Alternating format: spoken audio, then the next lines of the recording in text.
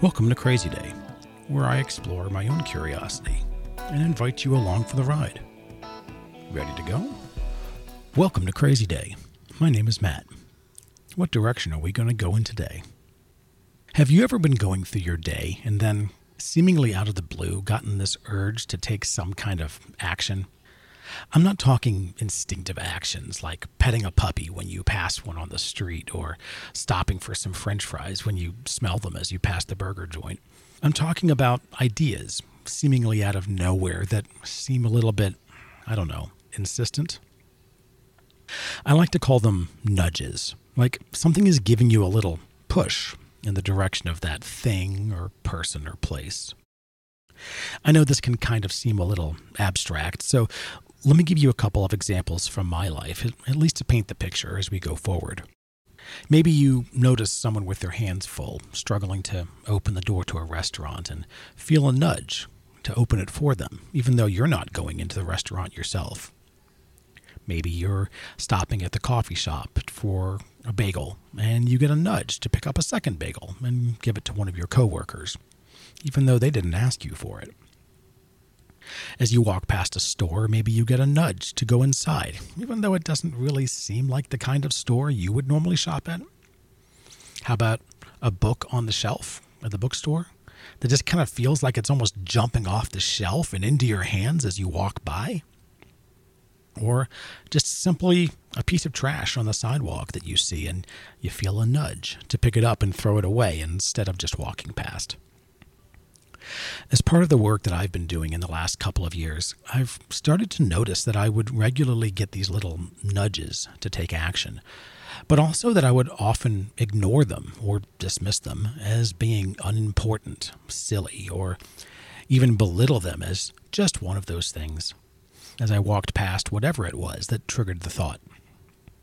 Oh, there was nothing important about that store. They just had a catchy display in the front window or, a funny name. That's all. No big deal. That book, it's not my style. I'd probably hate it anyway, like all the other books in that genre. It just caught my eye because the cover has bright colors. That's all. Forget it. Someone else will get the trash. It just caught my eye because the breeze caught it and it moved around. There's no meaning behind it or anything. Someone else will get it. One of the city workers, something like that. It was that kind of stuff, At first, it seemed as if my mind would just look for any reason to dismiss these nudges. Sometimes the nudges were kind of uncomfortable, so I would tell myself that, I'll do it next time, or that I was in a rush and just didn't have the time. Sometimes I would wonder what the person would think. Would they be offended by my actions if I approached them? Or what about the thoughts of the ever-present but always amorphous people that we always worry about? Even as I speak this, it's weird how one of my excuses for not listening to those nudges was to tell myself that there was nothing special about them, but another excuse was to tell myself that people would notice me and think weird thoughts about me like they were so special. God, my ego can be a jerk sometimes, can't it? I mean, in both of these cases, I was just making up some outcome in my head anyway to ignore what I was feeling a draw towards. Between worrying about what others would think or doubting myself, I was often in a state of dissonance, really, between what I felt a calling to do and what I actually did. And for me, that led to a low-level feeling of regret that always seemed to be kind of a hum in the background of my life. A few years ago, this really all came to a head for me. It was a beautiful spring day, and I was walking to lunch by myself that day. The city where I work has a number of homeless men that will sometimes approach you to ask for money. And as I approached the crosswalk at the street corner by the bank, a man came up to me. His clothes were a bit rough and dirty, but despite his appearance, he held himself a little bit differently. He had confidence like he was on a mission, and he made a beeline for me, greeted me, and then reached his hands out to shake. He proceeded to launch into a carefully worded introduction where he gave me his name, even his address, and then told me that he'd been laid off from a job at a local factory due to an injury. He said he had disability benefits coming in, but that there was going to be a delay of a couple of weeks before the money started coming in, and he needed to be able to take care of his family until then. And he asked if I could help him out. There was a certain sincerity in his eyes, and you could tell that this was not just your typical guy looking for a handout. And I instantly felt this nudge, this really a shove to help him out, but instead my excuse factory kicked in, looking for a way out of this awkward situation that I hadn't prepared to be in. Eventually, I told him that I didn't have any cash on me, which was true, I didn't, but this man was on a mission to take care of his family and suggested that, hey, well, there's an ATM at the bank we were in front of. Why don't I go over there and get some cash? And I am ashamed to say that I dug my heels in even harder and just said I wasn't going to do it. And even as I did, I could see the hope dim in his eyes as he realized I wasn't going to help him out. His shoulders slumped a little bit, and he said, okay, have a good day. And he walked off to try again with somebody else. I felt a moment of relief as I crossed the street, the awkwardness of the moment having retreated, but it didn't take long for regret to fill the void that the awkwardness had left behind. As I sat down at the beautiful wood tables and ordered my sushi and tea, I couldn't help but notice the palpable distinction between our two lives.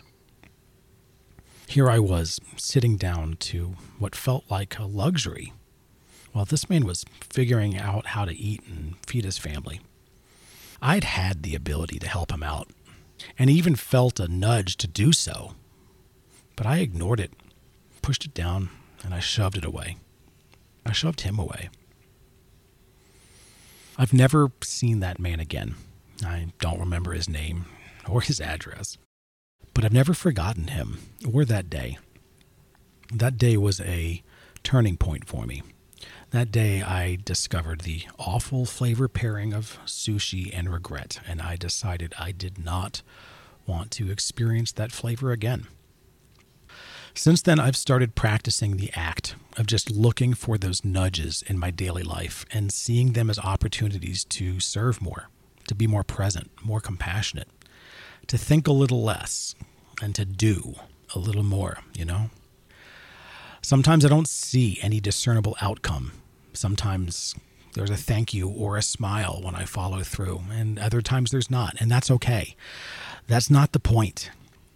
As I've grown and started looking for more opportunities to serve and impact the world around me, I have come to realize how many of these nudges are just training opportunities.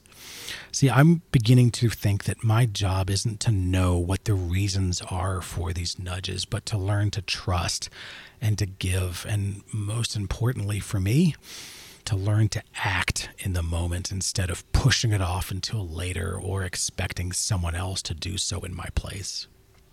So how about you? Do you ever get these nudges that I've been describing?